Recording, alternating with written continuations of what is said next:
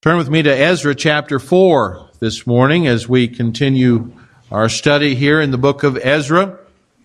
And we're going to be learning about learning from setbacks in Ezra chapter 4. No doubt we've all heard about people who take 3 steps forward and 2 steps back. Well, that's the concept that we have here in Ezra chapter 4. God had stirred up the heart of the pagan King Cyrus to issue a decree for the Jews to return to their land and to rebuild his temple. And that was something to rejoice in. 1 step forward. Hooray! And 50,000 Jews responded by giving up their lives in Babylon and making the long, dangerous trek back to the land. And we rejoice again. 2 steps forward. And then they built an altar and gathered in Jerusalem and celebrated the Feast of Tabernacles and laid the foundation for the new temple. And again, we rejoice because 3 steps forward, making progress, right? Well, then the enemy hit and the work on the temple stopped. 1 step back. And the work ceased for 16 long years, 2 steps back. And they were still in the land. Yes, they were still 1 step ahead, but there was no center for worship in Jerusalem. The people, intimidated by their enemies, settled into a routine of life that got along without temple worship until God stirred up the prophets Haggai and Zechariah, and they got to the rebuilding of the temple moving again. Last week we looked at starting over with God. And new beginnings are exciting and they're filled with hope. Things don't have to be as they've been during our time in our Babylon, so to speak. But His abundant grace can turn back. We can turn back to the Lord and we can start over. We can start afresh. But no longer have we turned back, then the enemy begins to hit and we suffer spiritual setback. We often have heard the saying, perhaps for every mountain experience, there's a valley. And sometimes things seem to be really going great, but about that time, we have a setback. We're not sure that we want to ride the roller coaster back up only to face another sickening drop. If you know what a roller coaster does for you. And so we settle in for spiritual mediocrity. And that's what's happening here in Ezra chapter 4. And the lesson for us is this. In verse 1, it says here, the enemies of Judah and Benjamin heard that they were building a temple to the God of Israel. And we cannot build, and we're not really planning a building as such, plan at this time. We're getting very close to paying this building off. Praise the Lord. So we're not looking to expand our facility at this point, but it doesn't make any difference whether you're building a church or to enlarge the ministry or building your own spiritual life. It's impossible to do that without the enemy hearing about it, and he's going to come prowling. He's going to be subtle at first, but more aggressively he's going to try to thwart your efforts. And so to be forewarned is to be forearmed. Notice first of all, our spiritual enemy will oppose. You can count on it.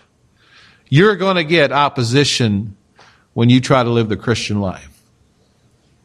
And it's crucial to remember this. What often happens is a person makes a new beginning with God, and either at conversion or sometime after a captivity in Babylon, the world, and he naively assumes that since he has now turned to the Lord, everything's going to go just fine from here on out. Finally, God is on my side, we think. Our hopes have never been higher, and just about that time, wham! The enemy attacks. The enemy hits and we go down and we feel lower than we did before we turn back to the Lord. Now the enemy has a number of tricks or tools because the enemy is subtle, because the enemy is Satan. And so he has a number of tools in his bag. The first one is compromise. The enemy's most dangerous trick is to lure us into a compromise under the guise of cooperation. And we find here in Ezra chapter 4, we see this in verse 2 where it says, "Then they came to Zerubbabel and to the chief of the fathers and said unto them, Let us build with you. For we seek your God as ye do. And we do sacrifice unto him since the days of Esarhaddon, king of Ashur, which brought us up hither." If that day was like our day, Zerubbabel and Jeshua probably didn't have a waiting list of those who wanted to help, because there were so many workers. Along came some locals, we'd call them, and they offered to work with them. Could have been a bridge of outreach. Could have been a place where they could build relationships while they worked together. It was an opportunity to befriend their neighbors. And so in light of that, their answer hits us kind of in the face with like a wet dish rag. In verse 3, he says, down there in verse 3, "Ye have nothing to do with us to build the house unto our God. But we ourselves together will build unto the Lord God of Israel, as King Cyrus, the king of Persia, had commanded us." Well, how rude can you get turning down people that are going to help you work? You know, people that are able-bodied and they're saying, "Hey, we'll help you build your church. We'll help you build your temple." No, you have nothing to do with us. We're going to build a house unto our God ourselves. And they were right. To find out why they were right, you have to understand 2 Kings chapter 17. And these people had brought from Babylon and had been brought from Babylon and surrounded areas into the northern kingdom after its fall. And at the beginning of their living there, they did not fear the Lord. And he sent lions that killed some of them, and they assumed that their problems stemmed not from knowing the custom of the God of the land. And so they called a priest from Israel who taught them about the Lord, and they began sacrifices to the Lord, but they actually continued to worship their own gods from Babylon. Actually, in 2 Kings 17:41, it says, "So these nations feared the Lord and served their graven images, both their children and their children's children, and did their fathers, so do they unto this day." Now, it sounds good for people to say, "Hey, we worship the same God you do." But we also worship our own idols. There's a fancy word for that. Let me give that to you. The problem with these people is they're the forefathers of the New Testament Samaritans. The problem is syncretism. You say, what is syncretism?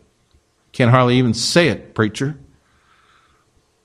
Well, it's a word that means they blended false religion with the worship of the one true God. They added God to their pantheon, but they never dropped their idols. And if they had worked together with the returning exiles, the Lord's people would have fallen into spiritual compromise, mingling idolatry with the worship of God. And there are many people today who say, "Yeah, I believe in God. I think I had a religious experience, and I believe what you guys believe, but I want to hang on to my old life too." They want to add God to their life. But salvation involves repentance, turning from the old life unto God. The danger of the appeal of these enemies was that their words were not absolute lies. They were kind of true. They did worship God. They sacrificed to Him. The problem was they did not worship God alone. And some of the returned remnant could have accused Zerubbabel and Jeshua of being too hard on these men. They believe in God just like we do. Why not make peace with them? Let them work together with us. And the answer is, for the same reason you don't drink water that is only a little bit polluted, it's because it'll poison you. And there are great pressures today to compromise the gospel by joining with those who claim to believe it, but who add things to it to totally destroy the grace of God. In fact, the Roman Catholic Church believes that Jesus is God. Did you know that? Some of you came out of the Roman Catholic Church. You believe that Jesus is God. You probably believe that He died on the cross to save you from your sins. And they may even say that they believe that we're saved by grace through faith in Christ. But there's one little problem there. They believe that we're not saved by faith in Christ alone. They add to the gospel. And evangelical pastors today are under immense pressure to work with the Catholic Church in the cause of Christ. Many influential evangelical leaders have signed documents that urges us to bridge the gap with Rome. But if we do, we compromise the pure gospel of God's grace and we mingle it with the idols of the worldly religion. It's not just the Catholic Church, it's many other churches too that try to say, hey, we all believe God, we'll work with you, let's work together. But they don't believe the Bible is the only rule for faith and practice. They add to it. They don't believe the gospel that is given to us in the Bible. They add to it. And if we resist the enemy's subtle approach, he will show us his true colors by a more aggressive opposition. And so the enemy then begins to use this tool of discouragement. Verse 4. Then the people of the land weakened the hands of the people of Judah. We're not told specifically how they did this, but maybe they said, well, if you rebuild this temple, it's just going to get torn down again. Maybe they knew that thousands would flock to Jerusalem to worship at the temple, and they said, we don't want this kind of traffic in our backyard. Build your temple somewhere else. And if it were in our day, they would be down at City Hall. They'd be protesting the zoning laws and the environmental impact.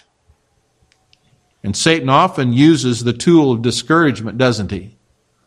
He whispers to us, why, what you're doing won't make any difference in the world.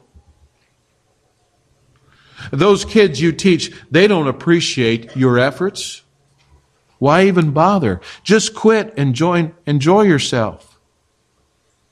He tries to discourage pastors when people we have worked with turn against us. Some have spread unjustified criticism and they have led others out of the church. You see, you're just laboring in vain, they say. And so the enemy will use discouragement. Then he also uses fear. After discouraging the people, it says in verse 4, they trouble them in building. When you're discouraged, fear can easily creep in. I think there are even pastors who have wrestled with the thoughts of discouragement. I know I have. Discouragement quickly turns into many fears about the future. And then the enemy uses misinformation. Along with that, we can include false accusations. Look at verse 5. It says, and hired counselors against them to frustrate their purpose all the days of Cyrus, king of Persia, even until the reign of Darius, king of Persia. Now, whether these hired counselors operated at the royal court or whether they circulated among the Jews or both, they did spread half-truths and misinformation to undermine the leadership of Zerubbabel and Jeshua. These men are just out to build a kingdom for themselves. They're going to rebel against the king. They're lining their own pockets with the construction money. And the rumors start flying to frustrate the counsel of the godly leaders. Now, as we look at verse 6 through 23, it's actually verses 6 through 23 is a long parenthesis. And it's where Ezra shares examples of the opposition that came later, and he carefully names the different kings that he is referring to so that his readers would not misunderstand. And these later examples did not concern the rebuilding of the temple, but of the city and the walls during the reign of King Artaxerxes, as it says in verse 12, whom Nehemiah served. And Israel's enemies wrote this letter to Artaxerxes that was filled with false accusations and half-truths. They said if the city were rebuilt, the Jews would stop paying their taxes. That's what verse 13 talks about. They will not pay toll or tribute or custom. That would get any king's attention, when people don't pay their taxes. The critics also claim to be loyal to the king. The word in verse 14, we find, and now because we have maintenance. Maintenance. That word there has to do with eating the salt of the palace. The Egyptian kings had made salt a royal monopoly, and perhaps the Persians had also. Now, if you take a look at and do a little word study here, you'll realize that our English word salary, if you have a job, no doubt you have a salary. It comes from the Latin word salarium, which is a ration of salt that was given to the soldiers. How'd you like to get paid in salt? Anyone go for that? Just give me, give me money, right? And that's why we say, we have the expression, a man is not worth his salt. A man's not worth his salarium or his salary. And being loyal to the palace, the critics claimed that they did not want to see the king dishonored by these rebellious Jews. And so they advised him to look it up in his record books, and he would find that Jerusalem had a record of being rebellious and an evil city. And if they didn't stop them, he didn't stop them, they would be true to their past. They would rebel again. And again, these are half-truths. This is misinformation. And it is true, Israel had rebelled in the past. They had rebelled against tyrants who had forced them into subjection. But to smear the city with such broad strokes was both unfair and untrue. And the Lord told Jeremiah to tell the people to seek the welfare of Babylon and pray to the Lord on its behalf while they were there. Now, they don't talk about that. You see, Satan uses the same trick to smear God's servants today. He'll take a partial truth and he'll begin to paint it with broad strokes to make a man of God look extreme or unstable. And then if need be, the enemy will form, thirdly, coalitions. Or fifthly, number 5. Coalitions. This was to overwhelm the city by sheer force of numbers. The ploy behind this letter that it speaks of here is possibly more than the tactics imply. But everyone is against these people. Just look at the names. Look at the different backgrounds. If all these men were from such different backgrounds and places, and how can they agree together against the Jews? Well, the Jews must be a problem. And the majority is always right? No. These Jews are a terrible source of trouble, according to the letter. And even so today, the enemy operates by appealing to popular opinion against the Lord's people. You hear it on the news. You hear people talking about these narrow-minded, intolerant, Bible-believing Christians. They're a real problem. You know what? People are even saying they're like the Taliban. They're trying to impose their views on everyone else.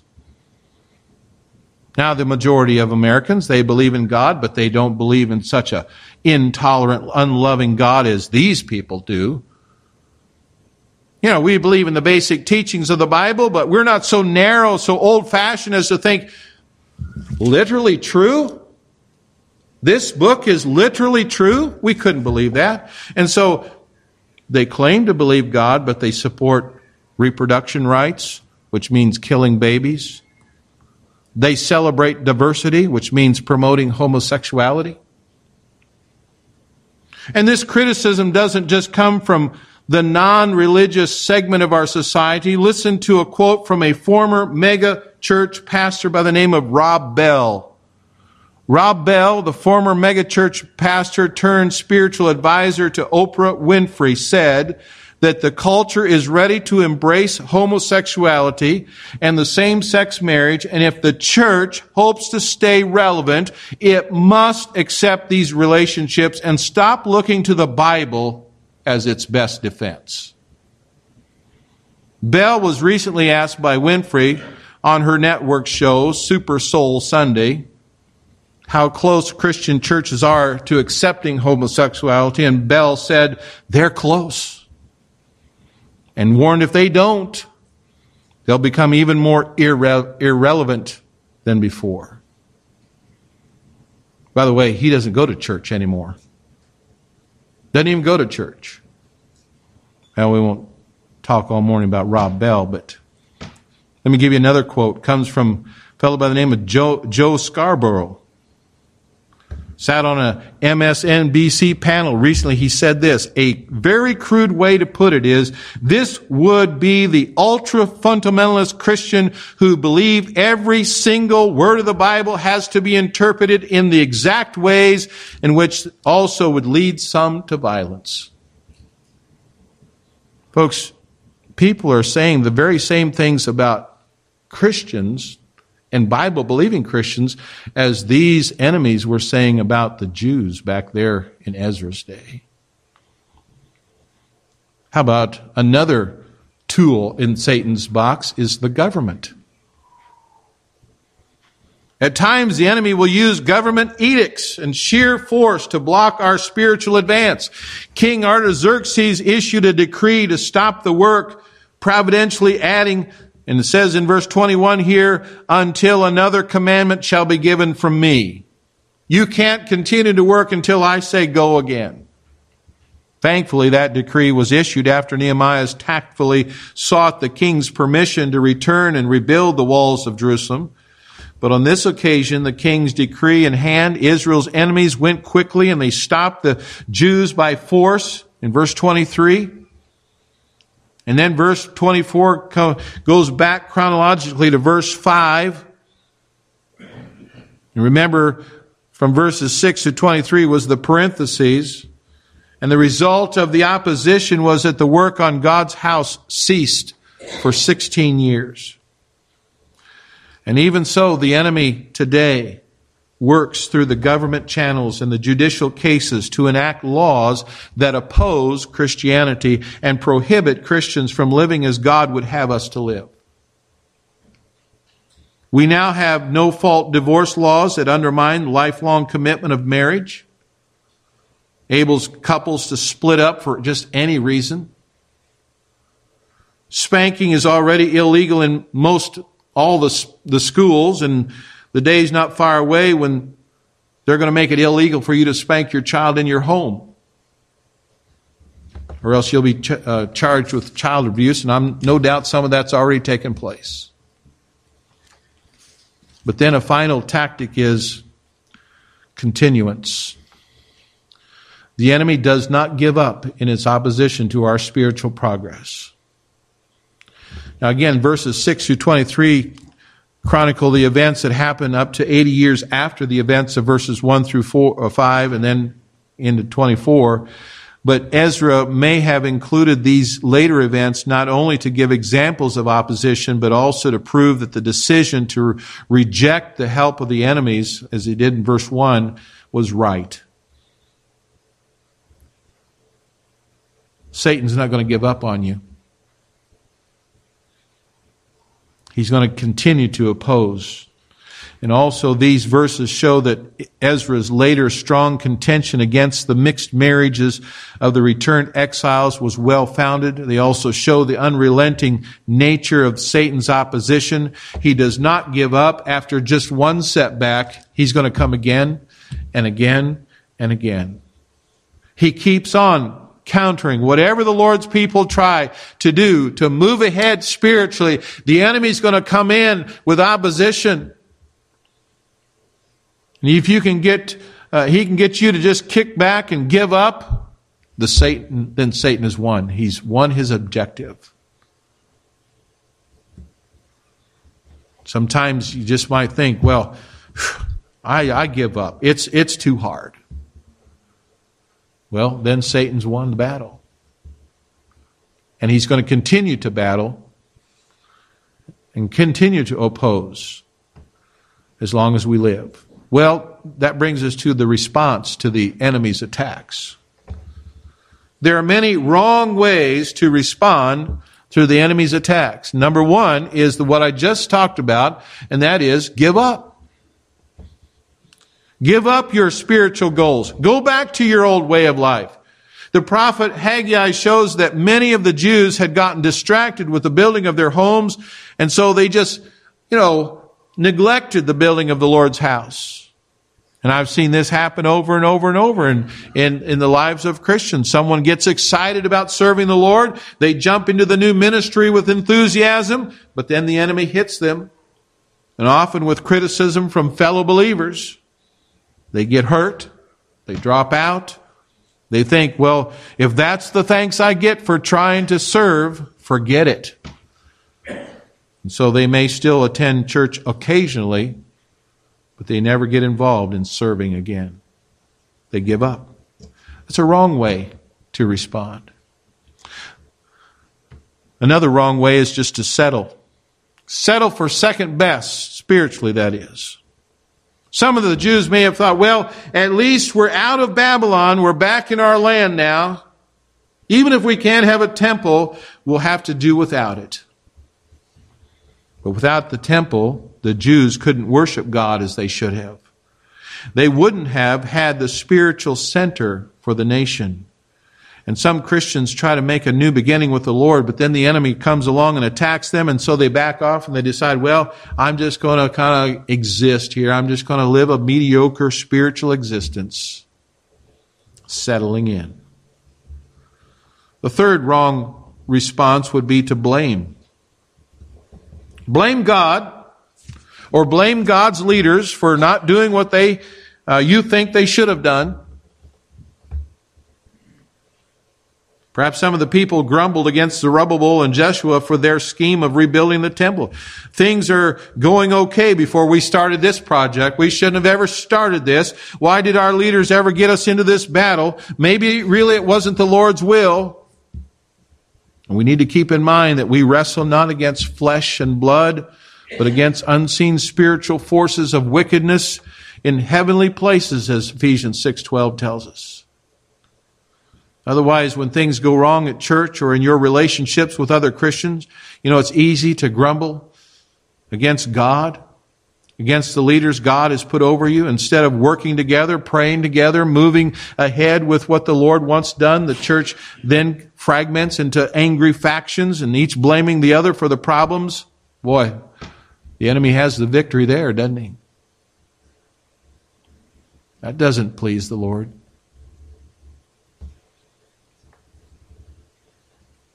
And then fourthly, a wrong response would be to conclude. Now, I don't mean the conclusion of the message here. I'm getting close, but I'm talking about conclude that it must not be God's time. And when He wants it done, He'll get it done.